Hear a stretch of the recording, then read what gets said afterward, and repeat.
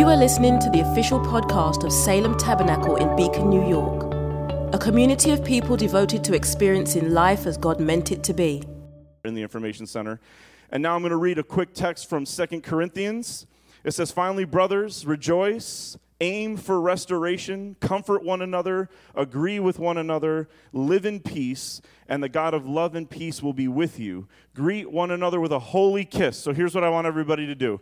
If you're on this side of the room, I want you to go over to that side of the room. I'm just kidding. We're not going to do that. All the saints greet you, the word of the Lord. Would you please stand for our gospel reading this morning? A reading from the Gospel of Matthew, Matthew 28, 16 through 20. Now the 11 disciples went to Galilee, to the mountain to which Jesus had directed them. And when they saw him, they worshipped him, but some doubted. And Jesus came and said to them, "All authority in heaven and on earth has been given to me. Go therefore and make disciples of all nations, baptizing them in the name of the Father, and of the Son, and of the Holy Spirit, teaching them to observe all that I have commanded you. And behold, I am with you always, to the end of the age." The word of the Lord. Thanks be to God. You may be seated this morning. We are beginning a series called Let's Go Swimming, the invitation and challenge of holy baptism. And somebody asked me recently, of all the things that you could be concerned about heading into this series, what is the number one thing you're concerned about? And for me, it's very simple. It's not the content, and it's not whether or not people will agree or disagree. And I want everybody to hear this because I think some of what happens in mine and Jacqueline's life is just for us. I think some of what happens in mine and Jacqueline's life is for the church. What I was concerned the most about, and what I am concerned the most about in this series, is my ability, my inclination, to come across like a prosecutor in a courthouse and not a shepherd in a field. There are times when we know that we're entering hot-button issues, that we become lawyer very fast, and the people we're talking to feel like they're in a courtroom and not in a living room. Have you ever felt that way before? Certainly not by me, but I'm just kidding, probably everybody by me. So yeah, it wasn't so much the content as much as more important than content, I think even to Jesus, is our character and the way that we make people feel. Amen? You could have the best doctrine in the world, but if people don't feel like they have access to your life, the doctrine doesn't matter at all. And so there has to be a sense where, for me, we're shepherding through this. There isn't one series that's going to make this work. We need to talk about things like baptism, forgiveness, salvation, the sacraments, healing, time management, money. We need to talk about these things all the time, each year, constantly, because what we need is gentle reminders of the life that God has called us to. What I want for us, and so if there's something that you're going to pray for me, not just for this series, but in general, I would love prayer to be able to have a calm disposition whenever I'm in a situation that is tense. I want to be less tense than the situation I'm in, which if you know me, yeah, okay. Jesus could walk on water, but can he do that? Probably not. But let's roll the dice and see if it's possible. What I want for us together is for us to approach this subject and all the other hot-button issues, and some way more hot than this one, to approach our spiritual life, our Christian life, like the disciples on the mountain in the story Yvette just read, and not like people on the sand. So watch this. There are some people who went to the mountain to see Jesus after he had risen from the dead. And when they saw him, many worshiped and some doubted. So there was a mixture in the right place. Everybody say right place. In the right place, in the place of obedience, in the place where they were called to go, there was a mixture of worship and doubt. And every church father commenting on these scriptures will tell you, please don't think, am I the worshiper or the doubter? We are all the worshiper and we are all the doubter. So when we are in the right place, one reality that will take place in our life is uncertainty. Now notice, in the right place, there was a mixture of confidence and fear, worship and doubt, yes and no, this is great, I'm not sure, that all existed in the right place. And guess what Jesus did? He commissioned all of it. He didn't say, for those who are worshiping me, go and make disciples, baptizing them in the name of the Father, the Son, and the Holy Spirit. He said to everybody who was in the right place, go into all the world and make disciples. So he spoke to the worshipers as much as he spoke to the doubters, because for him, us being in his presence is more important than our certainty about him.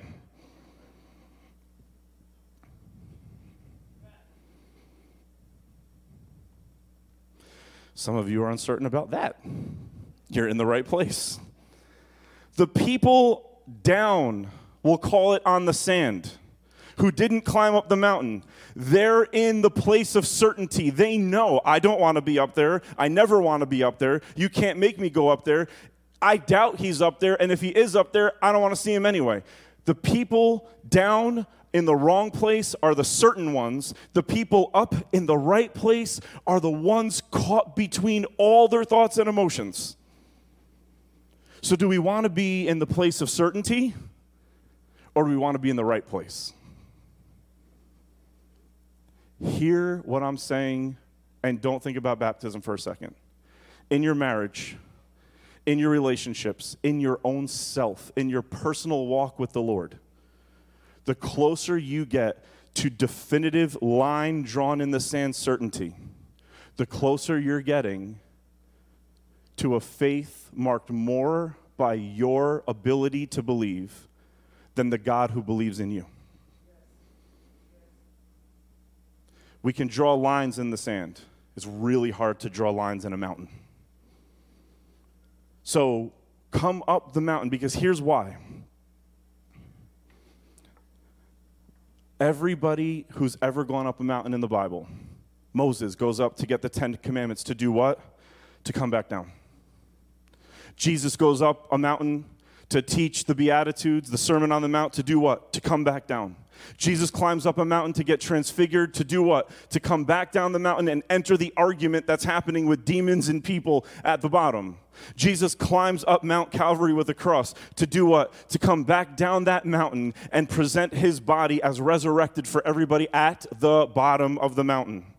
So the flow of the Christian life should never be, our emphasis should not be on them flowing into here, but our emphasis should be on us coming into here to flow out there and bring the good news. It makes no difference if Moses stays up on the mountain with the 10 Commandments. It makes no difference if Jesus is transfigured and never comes down, and we all know it makes no difference if he's still hanging on Mount Calvary right now and there's not an empty tomb. So we have to climb up the mountain of exploration. We have to climb up the mountain of uncertainty. We have to have a generous disposition to the things that are open-ended in the scriptures and in the history of the church and in our own lives, because what God wants more than anything is for us to meet him and bring him back down the mountain. He doesn't want us bringing the stone commandments of our stances on the mountain. You've heard me say this before. If you are super concerned about our stance on things, people who have stances are not moving. We are a tabernacle. We are Salem Tabernacle. We don't have a stance. We have a walk. Amen? We're going to get it wrong sometimes. Amen? We're going to get it right a lot. All right.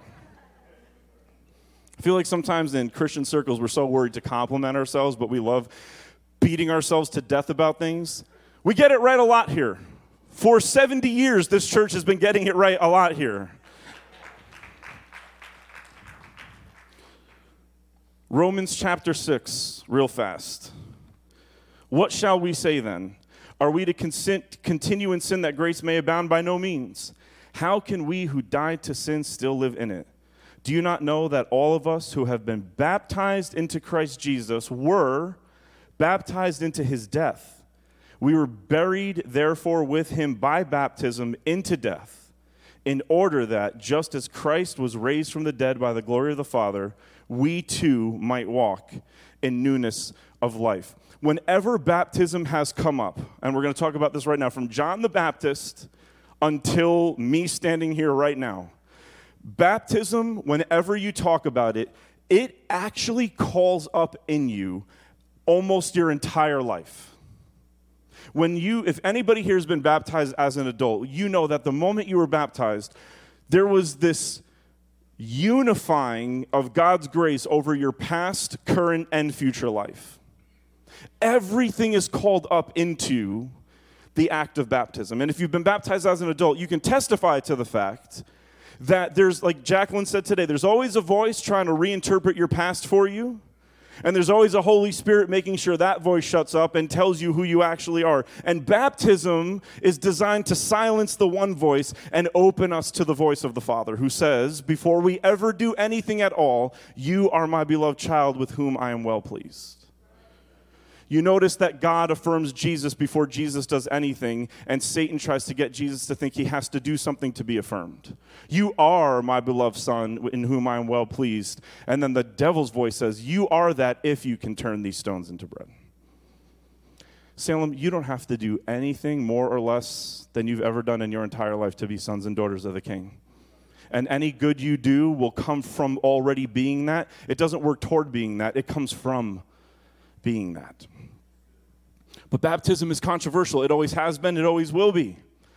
John starts baptizing people in Matthew, and Pharisees come, and they're criticizing his baptism, and he's telling them, you can't get baptized because for you, it'll just be this one-off thing, but you need to bear fruit in keeping with repentance. Then years later, people go to Jesus, and they're like, hey, John, they already had sort of like this American church plant mindset where they're like, Jesus, you're not baptizing as many people as John. We need to catch up. And there's this competition between who John's baptizing and who Jesus is baptizing. Lest we forget, the minute that Jesus got baptized, who's the next character that shows up after the Holy Spirit? Satan. Paul in 1 Corinthians says, oh my gosh, you're so divided. Some of you say I'm of Apollos. Some of you say I'm of Paul. And then immediately he says, listen, don't say I'm of Apollos. Don't say I'm of Paul. I don't know who Apollos baptized. I don't remember who I baptized, but we're all from Jesus. But notice that Paul instantaneously links the divisions in the church to their view of baptism. Their issues with baptism were causing their issues with each other and their issues with their leaders. Beyond the Gospels and Acts, baptism happens 87,568 billion different ways.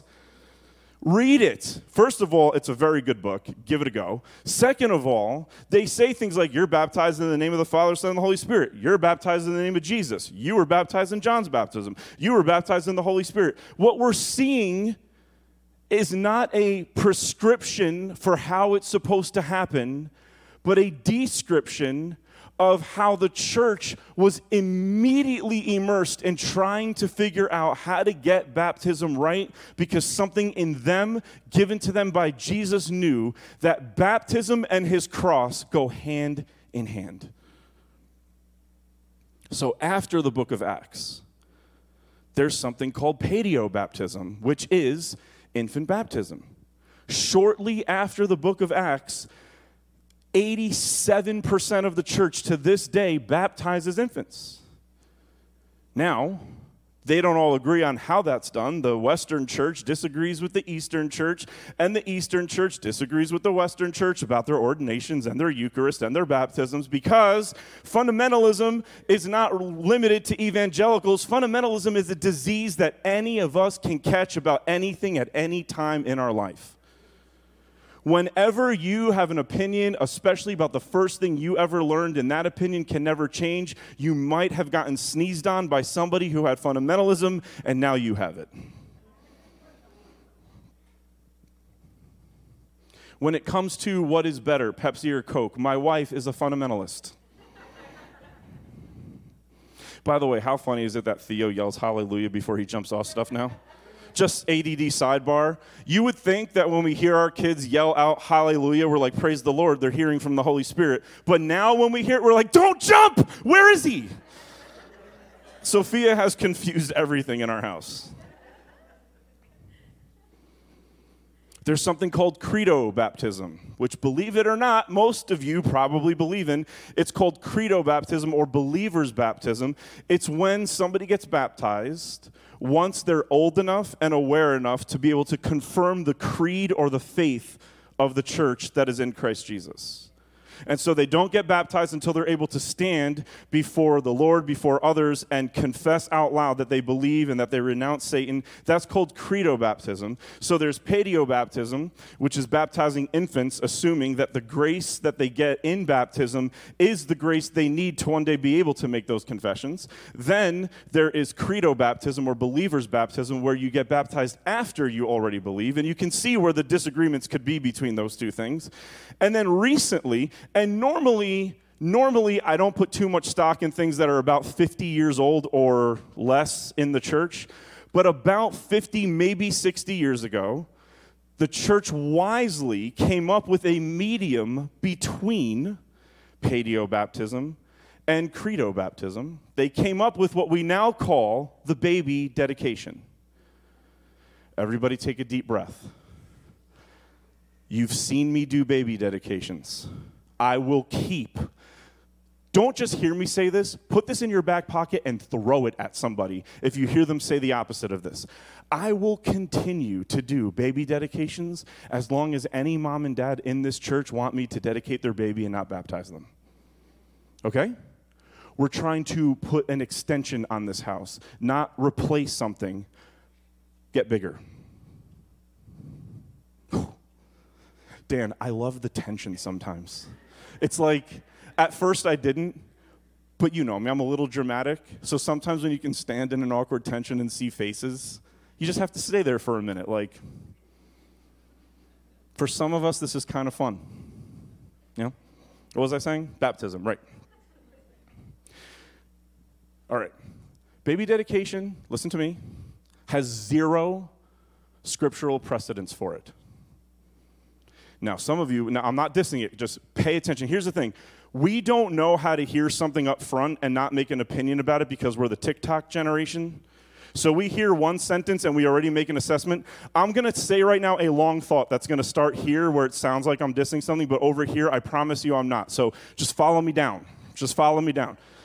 There's no scriptural precedence for baby dedications. Some of you will say and have already said in your mind and written it on your phone and probably emailed me in the last 10 seconds, didn't Jesus get dedicated? Unless you're going to circumcise that baby and bring a turtle dove and cut its head off and slaughter it and offer it to me for some odd reason, the baby dedications that we do are not anything close to the Levitical fulfillment of Jesus' baby dedication. Also, please don't ever try to do that. I will call the police on you, and then we will start a prison ministry to make sure you're okay. All right, listen, baby dedications as we do them here have nothing to do with Jesus' dedication. He was fulfilling the old covenant and finishing it so that something better can begin. Okay? Well, some of you just got really smart and said, I have a better one. I will see your comment on Jesus' dedication and raise you Hannah and Samuel. I would rather you slaughter a bird here than bring your child here, have them dedicated, than leave them here forever and go home. We're not a daycare center. We can't facilitate this. So neither Samuel's dedication nor Jesus' dedication are the kinds of dedication that we have done in the church 40 or 50 or 60 years ago. None of them have any. Listen, I dedicated some of your kids. We didn't kill birds, and you took them home. Praise God on both of those. However, what is baby dedication? Baby dedication is everything that exists in a baptism service besides the water. Everything else is the same. The parents promise to raise the child. They promise to make sure that one day this child will confess that Jesus is their Lord and Savior. The church says we will accept this child into the family. The only thing we don't do is the water, because there is a value, and a good value in the church, for somebody being able to remember the experience of their baptism. Unfortunately, there are people who have been baptized at 18, 19, 25, 30, who, for various reasons in life, will forget their baptism even before they pass away. A car accident, a disease, something that happens to them, trauma. So there's a lot of caveats to every single thing that we could come up with when it comes to baptism. There is no silver bullet. No matter how much I want there to be, no matter how much some of you may want there to be, the way to do this right is to be able to hold multiple forms of baptism so that moms and dads and people can decide what the Spirit is saying to them. Amen? Now, why do we do baby dedication if it's not rooted in Scripture? Because I believe in the traditions of the church, and I believe that even some extra biblical things can be good. So, baby dedication, although never existing in any kind of that form that we do it in the Scriptures, it is a good and wise, and I believe given by the Holy Spirit to the church practice. Because it's diplomatic. It answers the debate between infant baptism and believer's baptism. It gives us something else. And I don't know if you know me, but I'm always, I will buy into the third answer no matter what it is, and sometimes get myself into trouble. Pastor, is it A or B, and somebody's like R, and I'm like R, it's R. Whatever R is, it's R. All right, real quick. I'm going to say real quick for the next 45 minutes, that's fine. Anybody ever see the movie The Family Man with Nick Cage? If you haven't, you're dead to me. If you have, in the movie The Family Man, nice little Christmas movie, Nick Cage plays Jack Campbell and Téa Leoni plays Kate Reynolds. And at the beginning of the movie, Nick Cage is leaving to go on his big, he's going on some internship to London, and Téa Leoni, she's like, we're in love, but I know if you get on that plane, I'm never going to see you again. And he goes, I love you so much. I would do anything for you, but not get on this plane. And he gets on the plane and he leaves, and he becomes a big hotshot investor in Manhattan, and they break up, and 30 years later, he's huge in the business world in Manhattan, and she's getting ready to move to Paris because she became a lawyer. And on a Christmas Eve, as it happens in most Hallmark films, he has a dream about what would have happened if he didn't get on that plane. They have a mortgage, they have kids, they're stressed. Sounds great. Sounds like a Tuesday to me. And he wakes up from this dream, and he's like, I have to go find her. I don't know if that was a dream or a glimpse or what, but I need to find her. I need to tell her I'm sorry for getting on that plane. And where does he finally find her? In an airport. And it's snowing outside. And he sees her at the airport, and now she's the one who's leaving. So, of course, he's freaking out. He's like, you can't leave. And he starts yelling, we have 2 kids and a house in Jersey, and you're a nonprofit lawyer in New Jersey. And she's like, this isn't helping at all. And finally, he says this. He says, look, I'm sure if we go on our individual way, we would do just fine. But I've seen what we can be together, and it's amazing. Now, I thought of that because the Holy Spirit speaks to me through cheesy movies. And I thought about that with us. We can all go on our merry way and go find churches that have the exact doctrines we want, the exact style of worship we want, the exact temperature in the room that we like.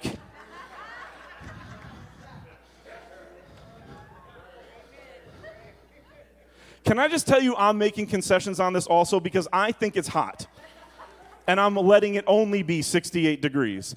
And some of you are wearing, like, ski masks and stuff because it's 60. Let me see you in the fall when it's 68 degrees wearing all the clothes that you're wearing now. Never gonna do it.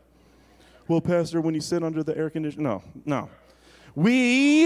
Everybody come back. We can go find places that have the right volume and the right view on salvation and baptism. And there's a church if you want everybody going to hell when they die, and there's a church for this. There's all this kind of stuff for you.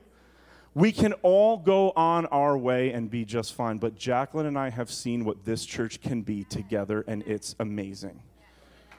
It's amazing. We need to have doctrines here that can benefit our soul and make us more generous so that we can climb down the mountain and get people who couldn't or wouldn't climb up. That's what we're called to. The Lord told us at the beginning of the year that this is the year that He wants us focusing on our children. That is why we're doing this year. We're not replacing believers' baptism or baby dedication. We're opening up a space for greater possibility. We're going to talk about this for a few weeks. We'll shoot the first, that first firework that goes up to let you know the fireworks are going to start soon? I'm going to give you that first firework now, and then over the next few weeks, we will talk about infant baptism and believers' baptism and how they work very well together. But this is what it says in Colossians chapter 2, 11-14. In Jesus also you were circumcised with a circumcision made without hands, by putting off the body of flesh, by the circumcision of Christ. That can get you into trouble. Having been buried with Him in baptism, in which you were also raised with Him through faith in the powerful working of God who raised Him from the dead. So Paul, in a quick verse, says, there used to be circumcision.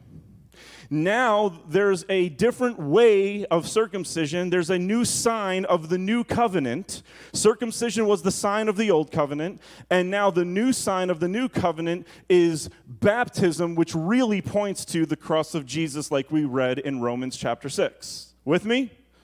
So, Adam sins. Did Adam make a choice to sin? No tricks here, I promise. Did he? Yes. Did Eve make a choice to sin? Did the next person born from Adam and Eve choose to be born a sinner?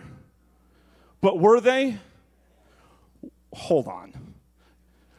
An adult made a decision to do something wrong, and every infant born after that adult, now without their choice, lives in the after effects of that adult's decision. Are you with me? No, David says it in Psalm 51, in sin did my mother conceive me. Like, we were born into sin. They say it in the Christmas hymn, born into sin that I may live again, the precious Lamb of God. We were born into sin without our choosing. So what does God do? He chooses a man, Abraham, and he says, in you, I'm going to bring a covenant that is going to restore what happened. So Abraham wrestles with God, back and forth, go here, go there, I don't know, this is weird, I'm going to be childless. And then Abraham looks at the stars and he says, I believe. And he confesses as an adult that he believes. And it says in Genesis, and it says in Romans chapter 4, and when he believed, God, what? Counted it to him as righteousness. So God gave him something that's way better than the belief he made. I believe. And God counted that to him as Jesus' life, righteousness. Okay. But then God tells that one adult, from now on, offer the children born in your house the sign of circumcision because they're included in that confession of faith that you just made. So, Adam and Eve sin, and immediately gets brought to their children without them ever choosing it, yes? Abraham confesses and believes, and God says, now that you've done this, circumcise every male 8 days old because they're included in that decision you just made without them making the decision. Then Abraham goes and circumcises everybody in his house. That was a lot of adults. Abraham was 99 years old when he got circumcised. Youchies. I'd have been like, nope. So when the first, the guys work with me, when the first rollout of circumcision happened, it was mostly adults and very few kids. But after that, it was only ever kids, infants. So when baptism got rolled out in the book of Acts, all through the book of Acts, it's mostly what? Adults. Because just like Abraham's first introduction to it, no one had been circumcised yet. So the first rollout has to be adults. Same thing in Acts. So just because the majority of the people getting baptized in Acts are adults, it doesn't mean it's prescribing that. It means it's describing the rollout of baptism that corresponds to the rollout of circumcision. But then, all of a sudden, towards the end of Acts and in 1 Corinthians, whole households are getting baptized. And no one's saying, well, are there infants in there or are there adults in there? It doesn't matter. God wants whole households to be unified. 3 different times, a whole household is baptized because God wants everyone in the home to be unified. One person believed, and then a whole household got baptized. And they had a lot of kids back then. Babies were getting dunked. It's fine. It's fine. Jesus, Adam sins, and infants are brought into that decision without choosing. Abraham confesses, and infants are brought into that confession without choosing. How much more Jesus, who says yes to the Father on our behalf and offers us the sign of the new and what? Better covenant that doesn't just include infant boys, but also girls as well. And everybody said, amen. And so why would the new and better covenant exclude more people than the old? We have to talk about this, and we will talk about this for the next few weeks. This is not replacing anything we're doing because there's nothing explicit in the scriptures that says you have to baptize infants, and there's nothing explicit in the scriptures that says you can't baptize infants. There are a lot of shadowy verses all throughout the narrative of scripture that allow space for both. So I'll close, and I will close eventually today, with this idea. For some of us, baby dedication is irrational. For some people, baby dedication is irrational. If you grew up Orthodox, it's baby dedication's irrational. Why? Just baptize the baby. Orthodox people will say baby dedications are really just baptisms with a drought. Just baptisms without water. It's just thirsty baptisms. Some people will say, no, it's perfectly rational because somebody should get old enough to own their faith before they're brought into it. Amen? There can be a lot of amening to everything I say here. We are doing something new. Now, let me tell you, there are so many churches that can do the diversity thing with ethnicity, with age, with gender, but there are very few churches who can do the diversity thing with doctrine, and we are going to take a shot at it. We're going to take a shot at it. This ends things, but we're going to try to do something new. Can we all say amen to that? For other people, infant baptism is completely irrational. Do you want to know how I know this? Because a lot of you have told me. A lot of you have said this to me. Man, it's fine. And for other people, it's very rational. There are probably, I would say, about 5 different people in this room who have asked me if I would either baptize their babies or their friends' babies. So baby dedication could be irrational or rational. Infant baptism can be irrational or rational. For all of our lives as parents, friends, colleagues, employees, every congregants, pastors, we will be operating in the irrational or the rational, but God offers us something better. Richard Rohr says this: God's love is not rational or irrational, it's transrational. And it hugs and wraps itself around all of the rationalities we could come up with and all of the irrationalities we can come up with. I need to remember this in my marriage. When Jacqueline's being irrational, God's love is transrational. It goes over and beyond those things. When I'm being rational, which I always am, we also have to remember that there's something better than rational. His love is transrational. He transforms us. He transitions us. He transposes us. He transcribes us. He transcends our categories. So look at how small we are when we're saying it has to be this way or it has to be that way. If Jesus walked in the room when we were doing that, we would be like, nah, just whatever he says. We need, back in the day, and again, I don't really ever have Dan while I'm preaching, so I'm going to use this for a little bit. Dan and I have heard some prophecies in this room. A couple. Some of them go like this: the Lord is going to increase your tent pegs. And we're sitting there like, my house is about to get bigger. Now, no one tells you that when it gets bigger, the taxes go up. We don't say that in the prophecy. But what that idea means when our tent pegs expand, what that means is that our reality will begin to be able to cover more people. That the banner of this church will be able to hover over more people. That the one holy Catholic and apostolic church, built on the foundation of the apostles and the prophets, Christ Jesus himself being the chief cornerstone that shapes that structure, can cover a lot of people. And one day we'll do a different sermon on what I mean when I say a lot. But trust me when I tell you, I mean a lot of people. We don't have to worry in certain instances where the Bible allows us space to be wrong. You want to tell me that Jesus didn't rise from the dead? We have a problem. Tell me he wasn't born of a virgin? We have a problem. Tell me that God is not Father and Creator? We have a problem. Tell me that the Holy Spirit is no longer poured out on the church? We have a problem. But anything inside that very large framework, we work together. We don't let our preferences define our relationships. As a matter of fact, our offering our preferences up is how we have meaningful relationships.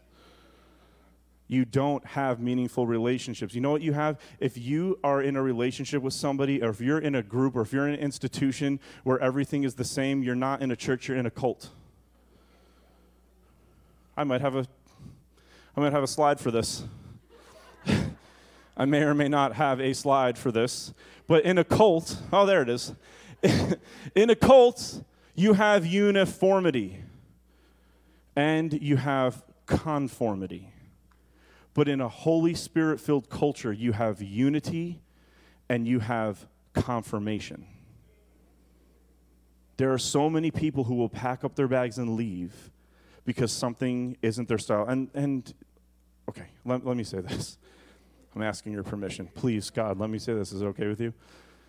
When you leave church on Sunday, for the next year, think about what you talk about the most about Sunday. You talk about the style of the music. Listen to me carefully. If you're talking about the style, how long somebody opens for, how long somebody closes for, how long the pastor preaches for, how terrible the message was, how amazing the message was, how amazing the music was, how terrible the music was. If your dialogue is coming out of a comparative spirit regarding what you liked and didn't like, you might want to ask why you're not experiencing the Holy Spirit. Because what I want you talking about when you leave here is not this sermon or how good or bad things were, but I want you talking about how much of a joy it was to feel the Spirit on your life and see your brothers and sisters worshiping along with you. Loving God and loving neighbor is what we're about. You don't get that in a cult. People leave churches to find the exact right place where they could fit in, and what you get is uniformity, but you don't get unity. You know what uniformity looks like? White's over here, black's over there. That's uniformity. Is that unified? No. But we do that with smaller things that are just as sinister. Well, I'm going to go here because they preach biblical things here. No. They preach things that you think are biblical here. Well, they preach right out of the Bible. There's no extra biblical stuff there. This sermon is extra biblical. Raise your hand if you've ever given somebody advice in your life that you read in Scripture and gave that advice to somebody. Do you know, Dan Underhill's the only one, did you know that the minute you read your Bible and you open your mouth, the minute Jacqueline gets a word for Rob and goes to Rob and says, Rob, I read this in the Psalms and this is for you. The minute she opens her mouth, what she's saying is extra biblical. People are like, don't quote extra biblical sources. Every source that's not the Bible is extra biblical. What we're really saying is we want to be extra biblical, but only those things that to us sound like the Bible.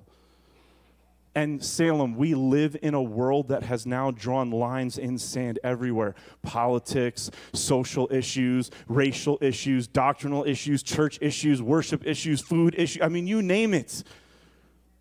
We are a society entirely. I think we have confused Satan because we've divided our own self without his help. He's like, did we get him? We didn't even go. Let's go get a drink. We're done. Like, we have to be people who can, Philippians 2, have the mind of Christ that considers the interests of others above that of our own. I have a preference between these three things, between paedo-baptism, believer's baptism, and baby dedication. Listen to me. I have what I personally like the most. I know what I want for my kids. But it is my joy and my pleasure and my honor to do the other things because I believe in them, because they're good, because they're right, because they're wholesome, because they connect to the creedal traditions of the church. And I'm excited to do things that are my preference, and I'm excited to do things that aren't my preference. And for some of you, that sounds weird. Right now, some of you are like, you dedicated my baby. Did you not like it? I loved it. I loved it. My preference is pizza, but I like cheeseburgers.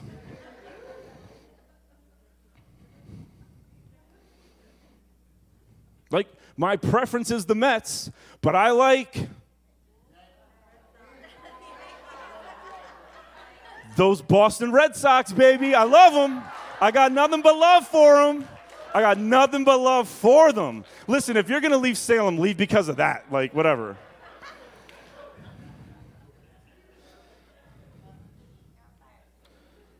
Let's all stand to our feet this morning. Ian, we'll read that Matthew verse and that Mark verse. Matthew 3, and when Jesus was baptized, immediately he went up from the water, and behold, the heavens were open. And in the Greek, the heavens were torn open. And he saw the Spirit of God descending like a dove and coming to rest on him. And behold, a voice from heaven said, "This is my beloved Son, with whom I am well pleased." So when Jesus was baptized, there was a tearing of the heavens. And a voice came down. Through that tearing, a voice came down. When Jesus died on the cross, it says this, and when Jesus uttered a loud cry and breathed his last, the curtain of the temple was torn in two from top to bottom. So when Jesus was baptized, the heavens were ripped open, and everything in heaven came spilling out onto Jesus. And when Jesus fulfilled his baptism, which was the cross, the veil of the temple was torn open, and everything in the Holy of Holies came spilling out onto the world. Baptism, listen to me. If you forget everything I said, remember this. Baptism for the Orthodox Church is the beginning of the Christian life. Baptism for the Evangelical Church is the final culmination of you being saved. Both are not right. Baptism isn't the beginning. Baptism isn't the end. Baptism describes the entire way we're supposed to live our life. Because baptism is the life, death, and resurrection of Jesus. When you go into that tank, or when you're held over the basin, depending on if I'm doing an adult or baptizing a child, you are first in an upright position because you're standing in the life of Jesus. Then somebody else, not you, brings you down into the water, and you're now participating in the death of Jesus. And then somebody else, not you, brings you up out of the water because you're participating in the resurrection. Baptism is not the beginning of our Christian walk. It is not the culmination of our salvation experience. It wasn't the beginning of Jesus' ministry, which we will talk a lot about over the next 3 weeks. Baptism is the entire definition of what it means to be a Christian. Somebody who's low, who's willing to go down into the dregs, who's willing to feel the weight of the world on their shoulders if it means coming up with some people. He went down into the Jordan, and he came up with us. Who are we going to go down into the Jordan for ourselves? Are we going to live our baptism life, or is it just a distant memory that age is going to one day pull out of our memory bank? How are we going to remember our baptism? Sundays is how we remember our baptism. Why? Sundays is when we see the family we were baptized into. Look around. It's a crazy family. Sundays is when we hear the story of the life we were baptized into, Jesus. And Sunday is the moment that we're given the mission we were baptized into, to go be a river of life mingled with fire, blessing the world around us. Your whole life is baptism. Womb to tomb is baptism. When it rhymes, you know it's good, right? Like, it has to be true.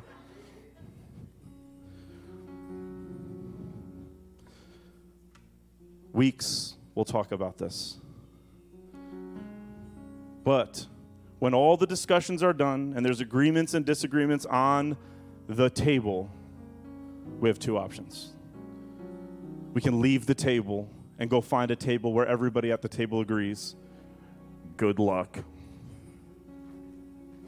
Or we can let Jesus anoint our heads with oil at the table and offer us a meal that takes every agreement and every disagreement and transcends them into his love and makes us people who have more real estate to love the world around us. Lord Jesus, on the night when you were betrayed, you did not accuse, but you offered. You didn't accuse. You offered. You said, this is my body broken for you. This is my blood offered for you, spilled for you, pierced for you. As often as you come to this table, you're going to come to this table agreeing and disagreeing, fighting and loving, cynical and joyful, worshiping and doubting. But when you eat this meal, you'll be united to me. Holy Spirit, I pray that you descend on this bread and make it for your people the body and blood of Jesus, the food and drink of new and unending life in him, and descend on us also, forgive us of our sins, and make us the body of Christ, bread for the world. That we would leave here not with lines drawn in the sand, but that we would leave here leading people up a mountain where the higher up we get, the less certain we are, but the more we know we're in the presence of certainty itself. We don't want to build our house on the sand.